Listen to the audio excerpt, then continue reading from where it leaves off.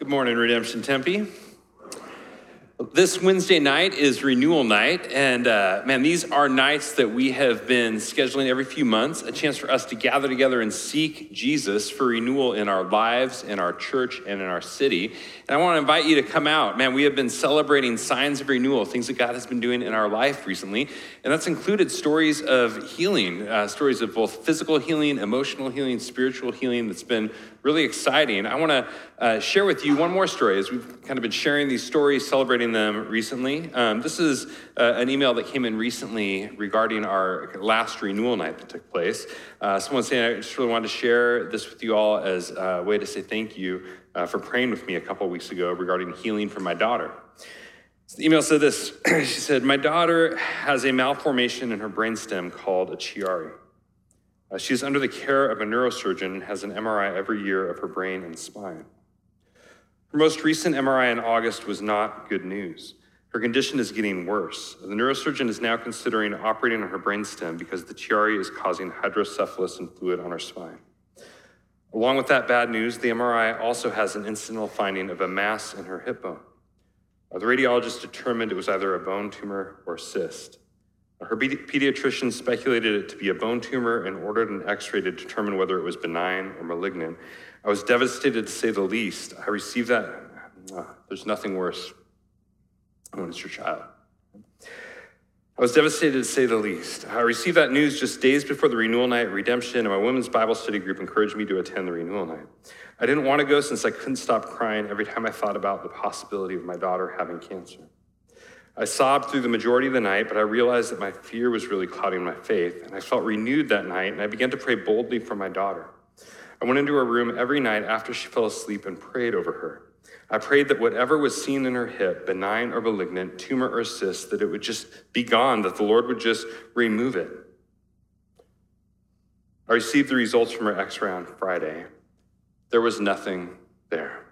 Exclamation point, exclamation point, exclamation point, exclamation point. No cyst, no tumor, nothing, string of exclamation points. Whatever was seen on the MRI was gone. I was so relieved. I was in tears. Thank you so much for taking the time to pray with me and for your faith in healing, which encouraged me to pray boldly for my daughter. Man, it's exciting to see God doing these signs of renewal. And we know that there's aspects of the kingdom that it's not yet, that we're still waiting for the resurrection to come, but there's also aspects where we love seeing the kingdom of God break into the now and seeking Jesus for his renewal in our lives, in our church, in our city. And so please come out this Wednesday. We want to continue seeking Jesus together in that way.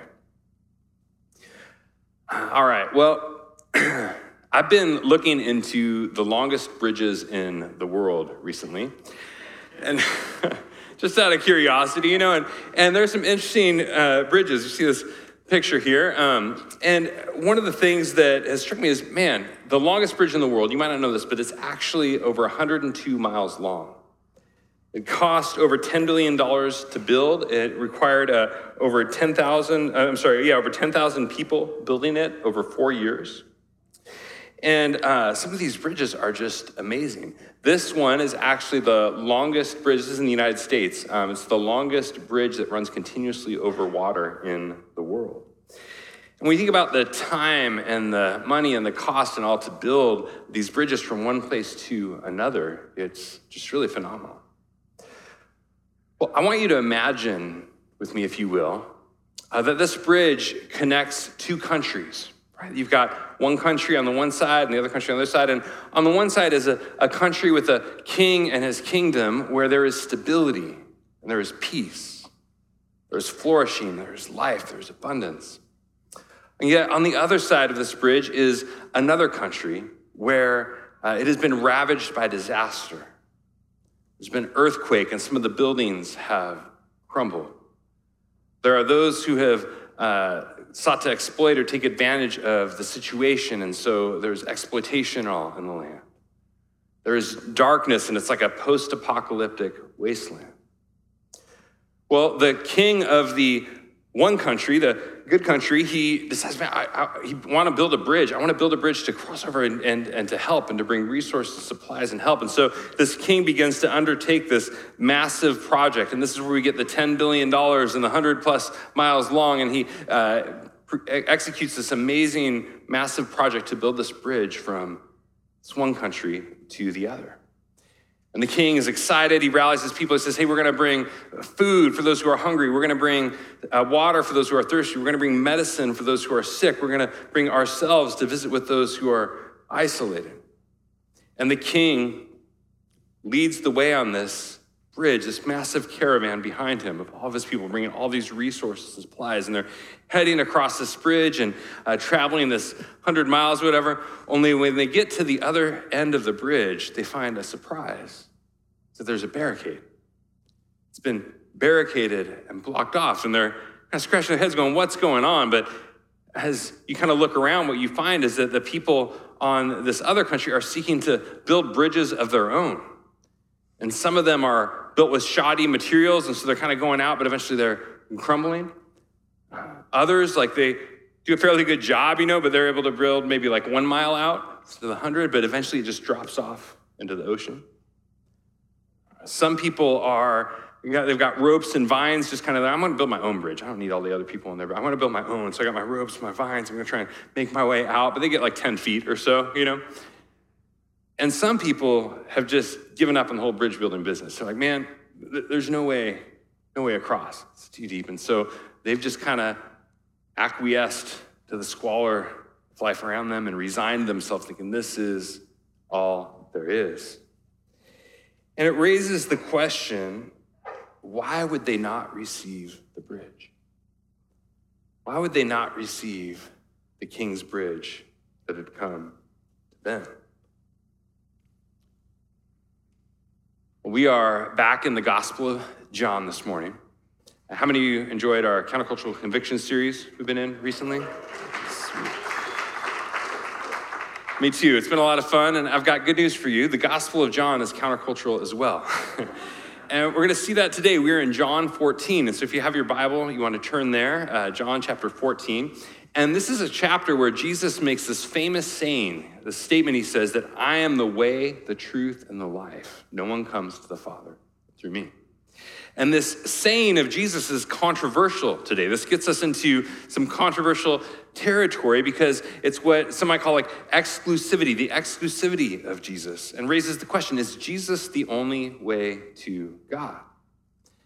And to say so today can sound kind of arrogant and condescending. It can sound like, man, we Christians think we have it all figured out and no one else has anything figured out. It can sound like, man, we think we're God's whatever for mankind, and it can make it sound like kind of proud or arrogant, especially in a culture that is often saying, hey, live your truth.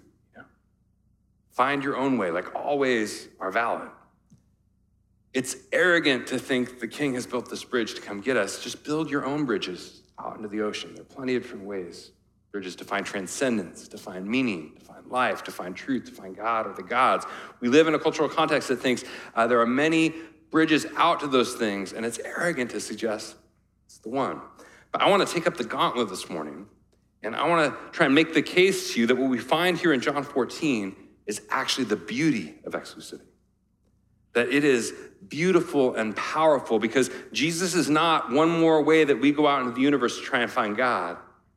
Rather, Jesus is the unique and decisive way that God has come to find us.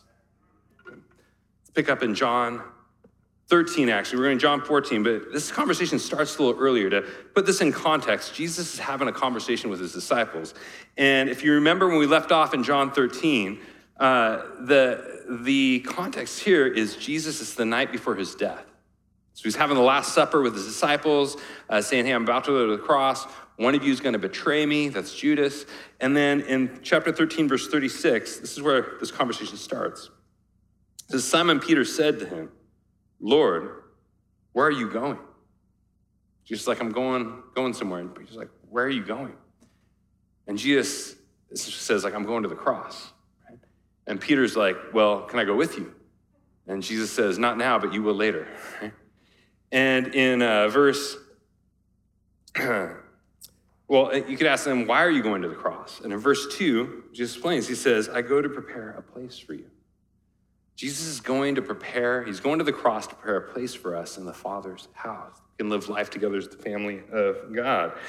But in verse 5, Thomas asked the obvious follow-up question. He said, well, Thomas said to him, Lord, we don't know where you're going. How can we know the way? And this is where Jesus' family says to him, well, Thomas is like, hey, Jesus, give us a map, give us some GPS coordinates, show us how to get there. And Jesus' family says to him, I am the way, the truth, the life. He says, I am the way.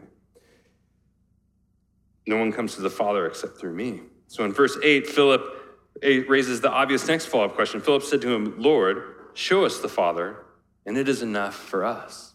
Philip's going, Jesus, just show us the way out to the Father. Show us the map, show us the trail, show us how to get out to find God the Father, and that'll be enough. And I love what Jesus says here. In verse 9, it says, Jesus said to him, have I been with you so long, and you still do not know me, Philip? Whoever has seen me has seen the Father. Whoever has seen me has seen the Father.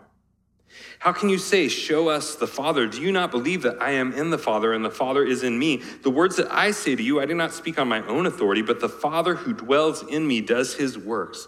Believe me that I am in the Father and the Father is in me, or else believe on account of the works themselves.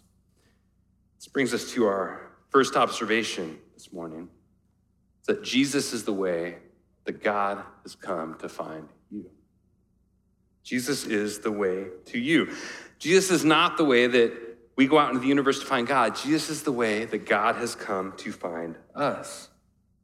Jesus doesn't say here, I'll show you the way. He says, I am the way.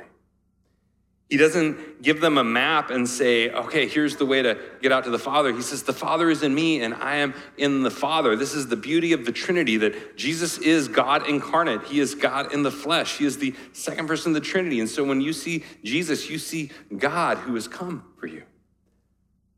Jesus is not a trail guide who shows you how to ascend the sacred mountain and get up to find God. Jesus is God come down the mountain to find you. And you might be saying, well, hey, I'm not trying to ascend any sacred mountain, right? So that doesn't apply to me. But there's another popular image that you may have seen before that is often used, and it's this image of a bridge, right? And so sometimes we see this popular image of the cross as a bridge. And in this, this has often been used in evangelism conversations over the years. Maybe you've seen this. And in this popular illustration, you've got, man or humanity's on the one side, God's on the other side. And it's like, we're trying to get over to God, but there's the Grand Canyon there, and we just can't cross. Like, no matter how far we jump, we just can't get there. And there's death, kind of this chasm in the middle. And so the beauty of the gospel in this image is that the cross provides this bridge that now, all right, Jesus made a way. Now we can go out and we can get to the other side. We can go out and we can get to God. There's only two problems with this illustration. The first one is the architectural design for this bridge. Right? My friend Scott Erickson, an artist, he made this back in the day for me, but it's like this image of like, man, does anyone have a ladder? Right? Like, it's not a very good architectural design for a bridge, not a very good method or a way. I researched a lot of bridges this week. None of them look like this, right? So it's not a good design for a bridge, but the second more serious problem, I would suggest, has to do with the direction of movement. The direction of movement. That this illustration, it suggests that we want to get to God. We're trying to jump over the chasm. We're doing everything we can to try and get to God, but God doesn't want to be found. He's backing away. He's unwilling to let us find him. But what we find in the gospel is it reverses this in the other direction. We find in the Gospels that we are actually running away from God. We are rebelling against God. We are seeking to live on our own autonomously from him. The root of sin is our desire for autonomy from God. And so the very root of the issue is that we're going the other direction. And yet in the gospel, what we find is that God has come to find us. We find in Jesus, and as he's about to go to the cross, he's going, I'm not giving you a mechanism so you can go out to find me. I'm coming to find you in the depths of your sin and your brokenness and your depravity and your suffering and your shame. The cross is the way that Jesus has come to find us. And Jesus says here, I am in the Father and the Father's in me. He keeps using that language. I'm in the Father, the Father's in me. We're going to come make our home in you, and you'll be with us, and we'll all be one big happy family. And as he keeps going in this passage, he uses this language that some have called like mutual indwelling. Father's in him, he's in the Father. And this is Trinitarian language, that Jesus is not just some good teacher, he is God in the flesh, come for us and our salvation. This means that if you want to know what God looks like, look at Jesus, right? Because there is not some other character of God elsewhere kind of hiding behind the curtain. Like, Jesus is the full revelation of the likeness and character of God. That if you want to know what God is like, what the creator of the universe is like, what the king of all creation is like, look at Jesus. And you find this revelation. And the beauty of the gospel is that you don't need to go out and find the king. The king has come and crossed the greatest chasm to come and find you. I love the story of C.S. Lewis's conversion. Familiar with C.S. Lewis? He is one of the most prolific kind of Christian authors of the 20th century, wrote a lot of amazing books, but he wasn't always a Christian.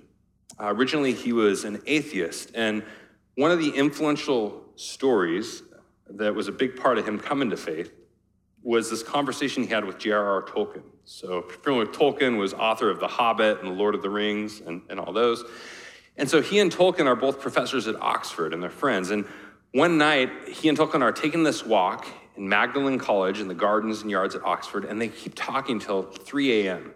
It's a good conversation. It's going late into the night, right? And Lewis is sharing his biggest objection with Tolkien. He's going, I just can't believe that this one story is true and all the others are false. I can't believe that Christianity, the gospel, the story of Jesus, I can't believe that this one story is true and all the others are false. Because Lewis and Tolkien both studied ancient stories, like mythologies or fairy tales and traditions and things like that. That was like their expertise and specialty. And Tolkien kind of laughs and says, Lewis, I think you're misunderstanding the way this works, right?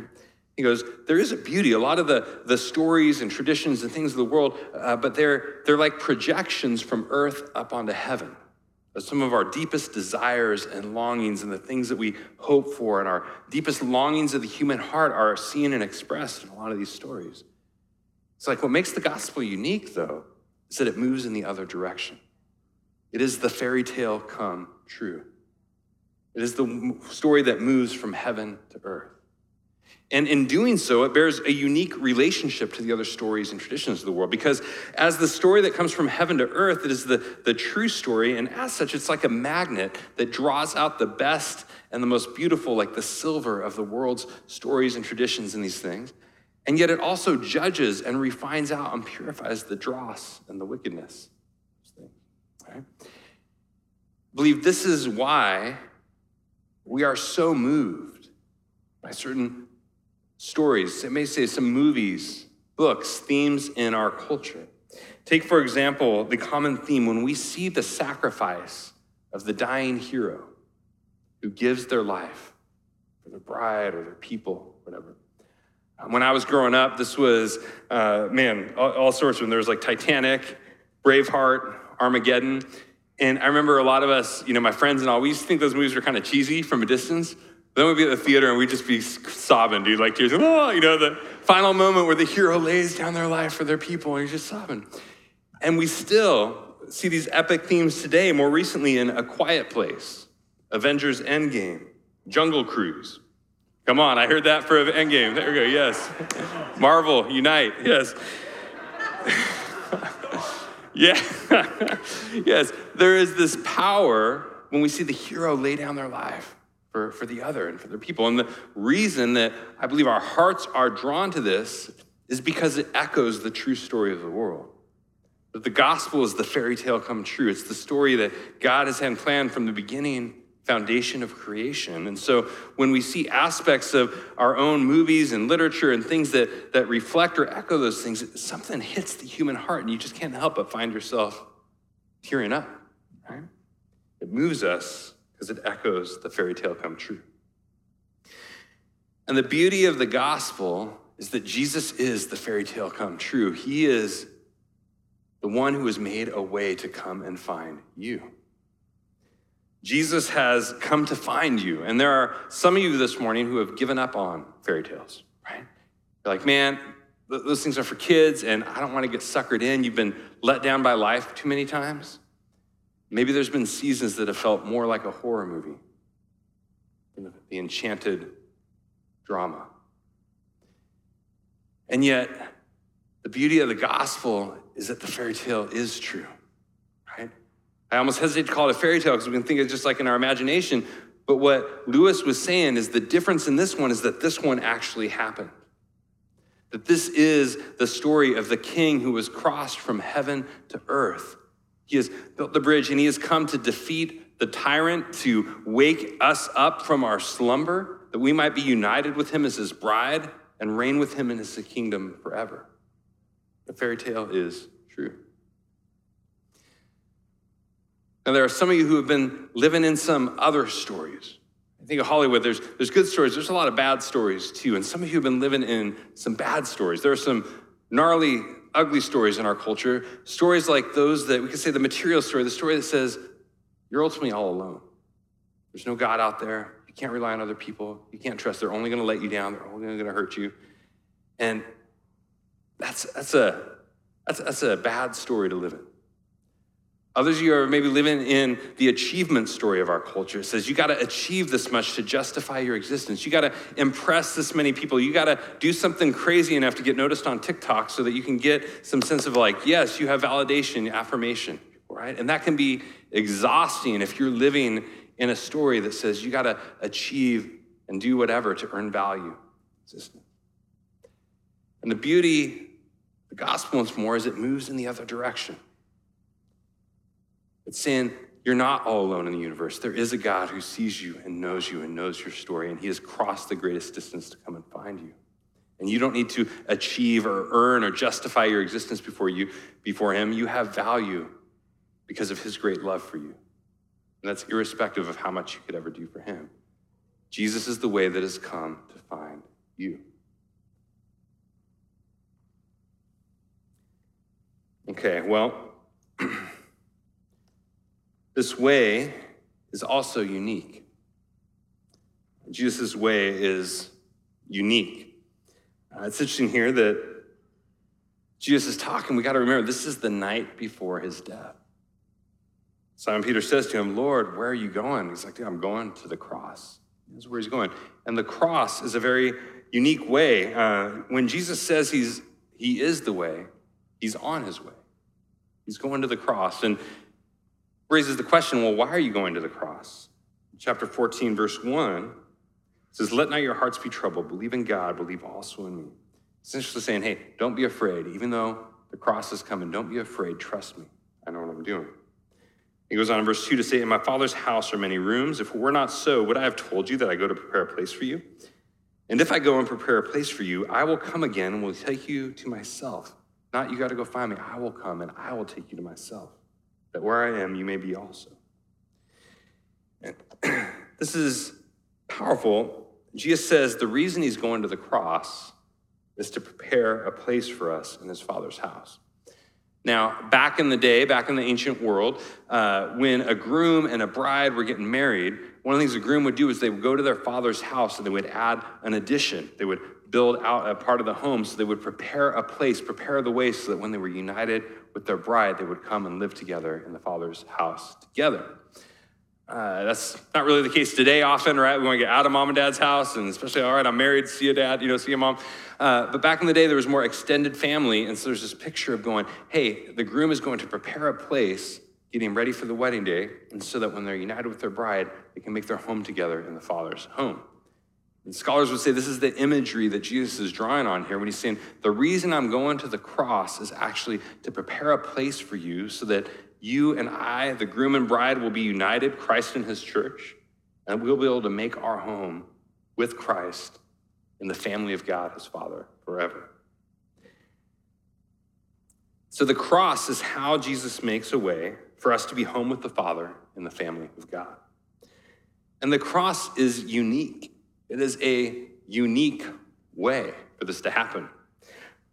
I've really been impacted over the years by Martin Luther, the famous reformer, his theology of the cross.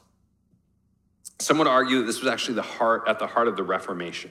the Reformation was, for Luther, this theology of the cross, where he contrasted these two ways, what he called the way of glory versus the way of the cross. He saw these as two different ways of trying to approach God, and the ways that stood in contradiction to each other. So first, he talked about what we call the way of glory, right? The theology of glory.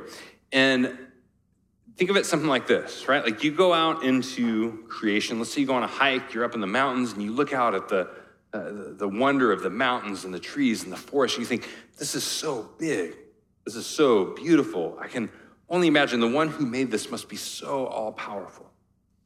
And when you think that, you say, man, this God must be glorious and powerful, and so I want to try and approach him and encounter him in his glory. And so we try and clean up our behavior and perform and do the things that would impress him so we can gain his approval. And we approach God through our works because we're trying to encounter him in his glory on this way that we establish getting up to God. Now, the problem, Luther said, is that God has hidden himself from being found there. That God actually refuses to be found there because he knows it would only fuel our pride and the corruption of our condition and our desire for control. Because beneath all this, what's really at play is that we actually want to be like God rather than with God and under God. And this is just one more part of our desire to stand before God on our own 2 feet. And so what God brilliantly does is he hides himself and refuses to be found there in order, Luther says, to reveal himself through its opposites. And this brings us to the cross, where God has most intimately and profoundly and powerfully revealed himself in the opposites of what we would expect on the way of glory. That instead, God has revealed himself in weakness and suffering and shame. That the God of the cross reveals himself most powerfully through his own abandonment and rejection and death. That God has what Paul calls the foolishness of the cross. In 1 Corinthians 1, that God has, through the foolishness of the cross, he said he has made foolish the wisdom of the world. For the foolishness of God is wiser than men, and the weakness of God is stronger than men. God has taken a unique and a different way than we would expect. Rather than us approaching him through the way of glory, God approaches us through the way of the cross, and he encounters us in the places that we don't want him to see. He encounters us in our weakness and our sin and our suffering and our shame. And this means that the cross is unique. There is no other way like it. If people were to ask you, what makes Christianity different from every other religion out there, what you can tell them is, that's easy. It's grace, right? That every other religion and ideology is trying to show us how to go out into the universe and find God or meaning or transcendence or whatever.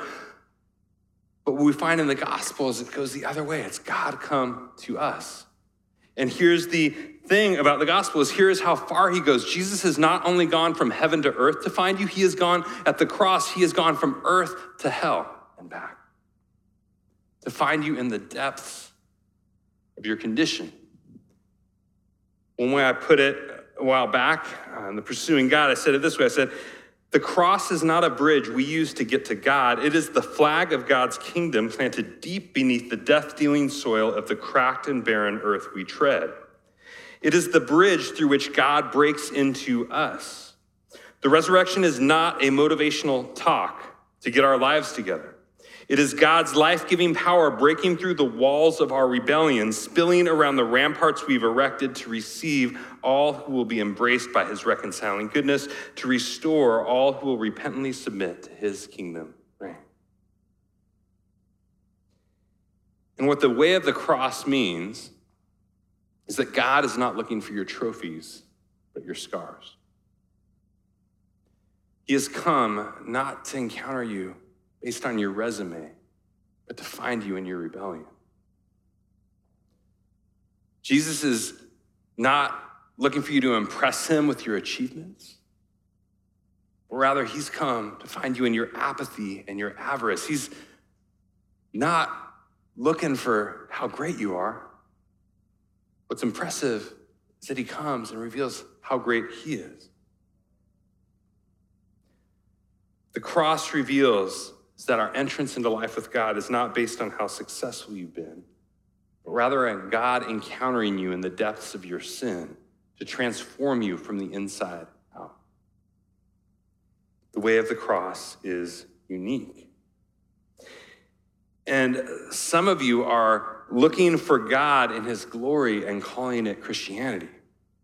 Some of you are on like the Peloton of church, right? Where you've got some guides and instructors like, all right, God, I'm doing my Bible study and I'm doing some prayer and I've even joined an RC and God, look how great I am. And those are all good things. We do them here. I do them. These are good things that are for our health and all, but why we do them is important, right? Like if you are doing these to try and earn God's love, that's like trying to build your own bridge out into the Atlantic. It's not going to get there. We do these things not for God's love, but from God's love. Because the way of the cross is unique, and it means that it starts with the God who has encountered us in our secret places, in our hard places, in the broken places, in the places we've messed up, in the places we've not had God figured out, in the places we've not done life right. That's the way that God has made to us, the cross. And the cross is not only unique, it's also decisive because Jesus has paid for it all. It's decisive because the finale, his work on the cross is all that's needed. He paid the perfect sacrifice, which means if you find yourself going, but man, Josh, you don't know how many bad things I've done or how big my debt is or how gnarly the things even that go on in my heart are, don't minimize the radical grace of the cross. It's bigger than anything you've got to bring. The cross is a unique way that God has made to meet you wherever you might be at, and it is a decisive way because Jesus has paid it all.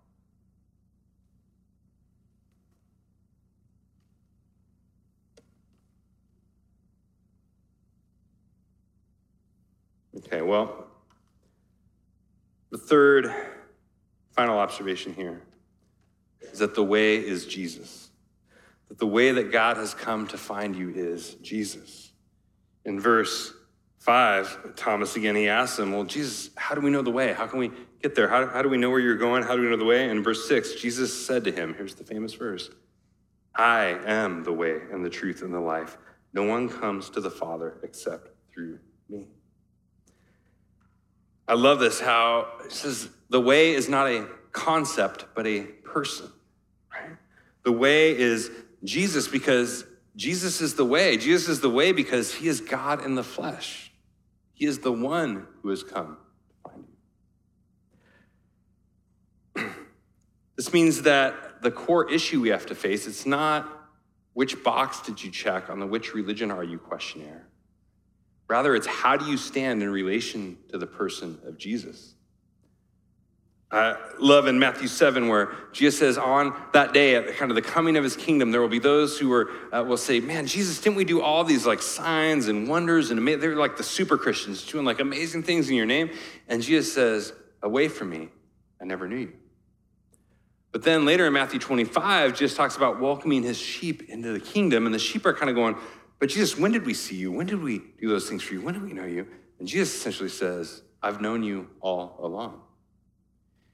And what's interesting here, what seems less important is whether or not you claim to know Jesus, and what's more important is whether Jesus claims to know you. Whether Jesus claims to know you. And what do you mean by that, Josh? Well, I mean, that word know can actually mean two different things, right? Like, think about it this way. If you think of, if you go to a scientist and a kindergartner, and you ask them, hey, do you know how to ride a bike? And the scientist is like, yeah, I know how to ride a bike. It's you got the pedals, and you put your feet on the pedals, and they're attached to these bars that rotate the thing, and there's gyroscopic motion, and I don't know, directional centrifugal force. I don't know, words I don't know how to say, right? And he's like, yeah, I know how to ride a bike. But you could ask him, well, have you ever ridden a bike? Like, no, you know? But then you ask the kindergartner, do you know how to ride a bike? And they're like, yeah, and they hop on, and whee, you know, and they're off to the races. And so one is an intellectual knowledge, which is good, but insufficient. The other is an experiential knowledge. It's relational. Like, yeah, I actually know. And what Jesus is talking about here is that experiential, relational knowledge of us knowing Christ and him knowing us. And what does it mean to know Jesus and to be known, even more importantly, to be known by Jesus?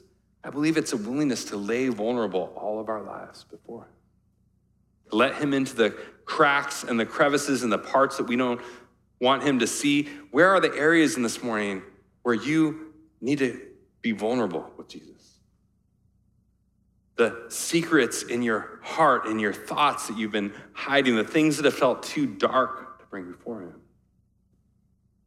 The beauty is, man, he's come to actually flood those places with his light.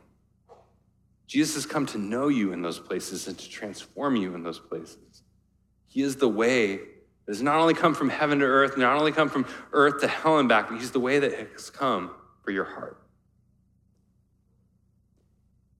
And this brings us back to that image that I opened with. We can kind of bring back up that image of the bridge. And again, this is a metaphor for the gospel reality that God has built in Jesus this bridge from heaven to earth. See, the problem with that other bridge analogy I used earlier, the problem isn't that it's not a bridge. Jesus is the bridge, right? He's the bridge. The problem is not with the bridge, it's with the direction of movement. It's not about us going to get God, but we find in the gospel is that it's God who's come to find us. And as I shared, like the longest bridge in the world cost $10 billion to build. But the bridge that God has built in Christ cost even more. It cost Jesus his life that he laid down for you. And this bridge is longer than the 102 miles, the longest bridge in the world. This bridge actually has come from heaven to earth for God to make a way into our post-apocalyptic wasteland, right? And how crazy is it, though, that this magnitude of this bridge from heaven to earth and across the country, like that king, Jesus is the king leading the caravan with all of the resources, food for the hungry and medicine for the sick and water for the thirsty and people to visit those who are isolated and lonely. He's come to bring these and he's crossed from heaven to earth, all of his heavenly host and armies behind him. But then when he gets to the final place, how ironic is it that there's a barricade and that we would be saying, no, we would rather build our own bridges, right? And I believe that God is calling some of you this morning to stop building your own bridge. Right? Because the reality is, we can come to church on Sunday, whatever, we can be living in some other stories where we're trying to make our own way out into the water. And there are other ideologies, there are other ways of approaching the world that ultimately, some of them can get you out of ways, but they're ultimately going to drop off into the ocean. They can't, there's no other way out there there's no way out there that's going to get you from earth to heaven. It's going to get you to the fullness of God and transcendence and meaning. Some of the bridges that you might be on are built on a shoddy foundation. And man, we're going to see people we know over the years who are like walking out and they crumble and it can tear their life apart.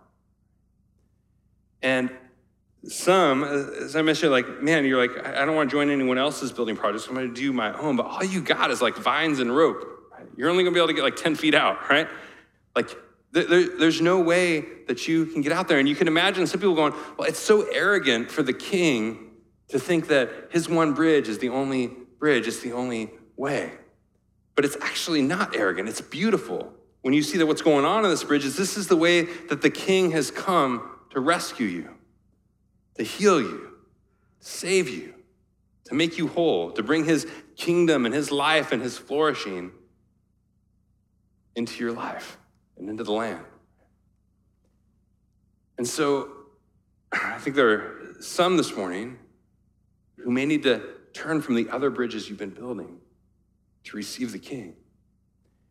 And perhaps there are others of you who have felt resigned to just kind of go, man, I don't think the bridge building game works. Like the reality is, maybe I'll go to church, I'll kind of stuff, but the reality is we're on our own out here in the universe. Like the fairy tale isn't true. There's no kingdom out there. There's no great king.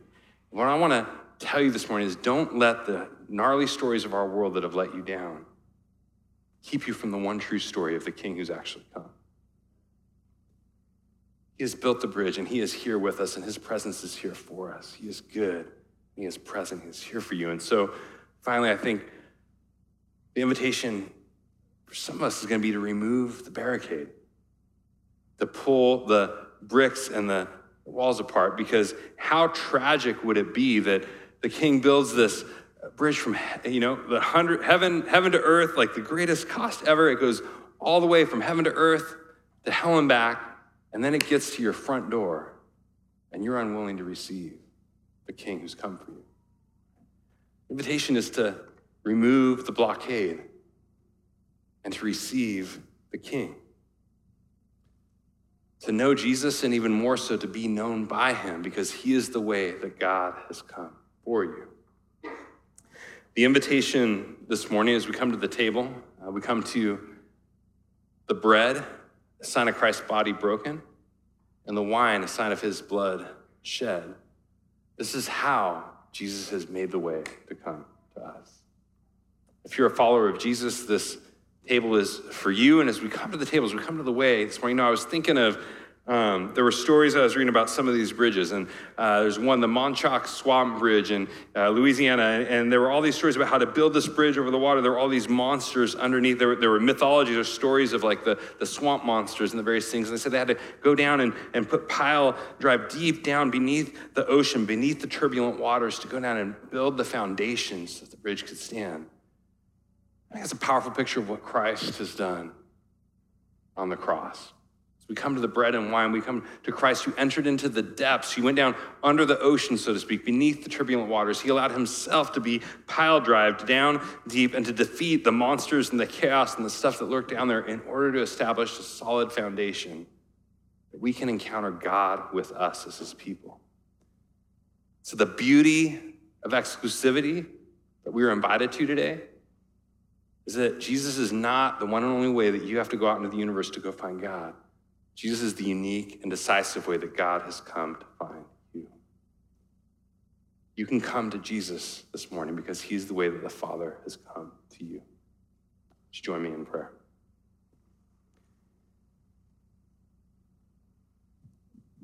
Jesus, thank you that you have come for us, God, the beauty and power that you have made the way, God. You are the way, Jesus. This morning, Lord, we want to, if there are any here who have been building our own bridges, God, we want to stop trying to build our own bridges to get to you or to create meaning or life or existence on our own. God, we want to receive you, Jesus, who've come for us. God, I pray that your way, that you've made the way from heaven to earth, to hell and back. God, I want to pray that you would make your way into the depths of our hearts. And so I want to take a moment, and would you just reflect as we're praying here, if there's any way, any area that you've kind of kept secret or protected or guarded against Jesus that you need to make vulnerable before him this morning, that he would know you in that place. I'm going to create a moment for just silence, that you would listen and reflect and invite you to bring that before him. You can kind of pray quietly, bring that before him. I would invite you to do that now.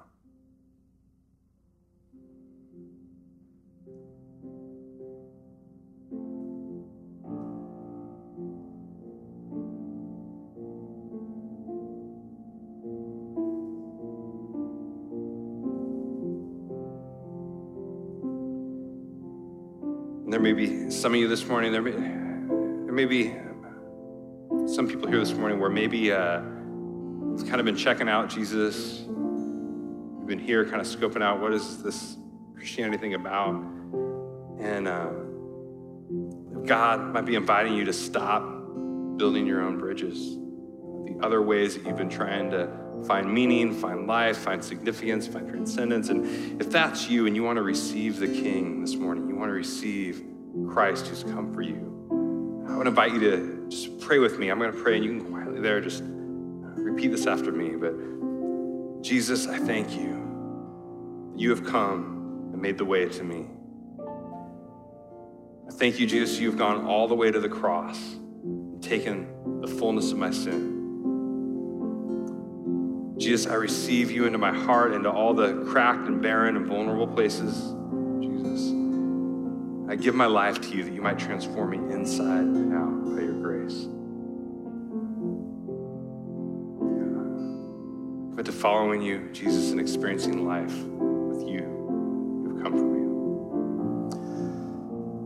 If that was you, I would encourage you to come and talk to me, one of the pastors. Any of us after this, we'd love to meet with you, get you a Bible, talk to you more. But now for all of us here this morning, too, Jesus, we come to you and we rejoice because you've made the way to us. And you are the unique and decisive way, Jesus. And we thank you that you have You are transforming our lives from the inside out. So we give you praise, we give you all honor, we give you all glory, and we receive you, Christ, as our mighty King. It's in your name, Jesus, and for your glory that we pray. Amen. I want to invite you as we come now to worship. If you need someone to pray with, there are going to be people at the sides who would love to pray with you. I encourage you to take advantage of that. Let's worship Christ, our King. Let's give all of our praise to him because he's come so far.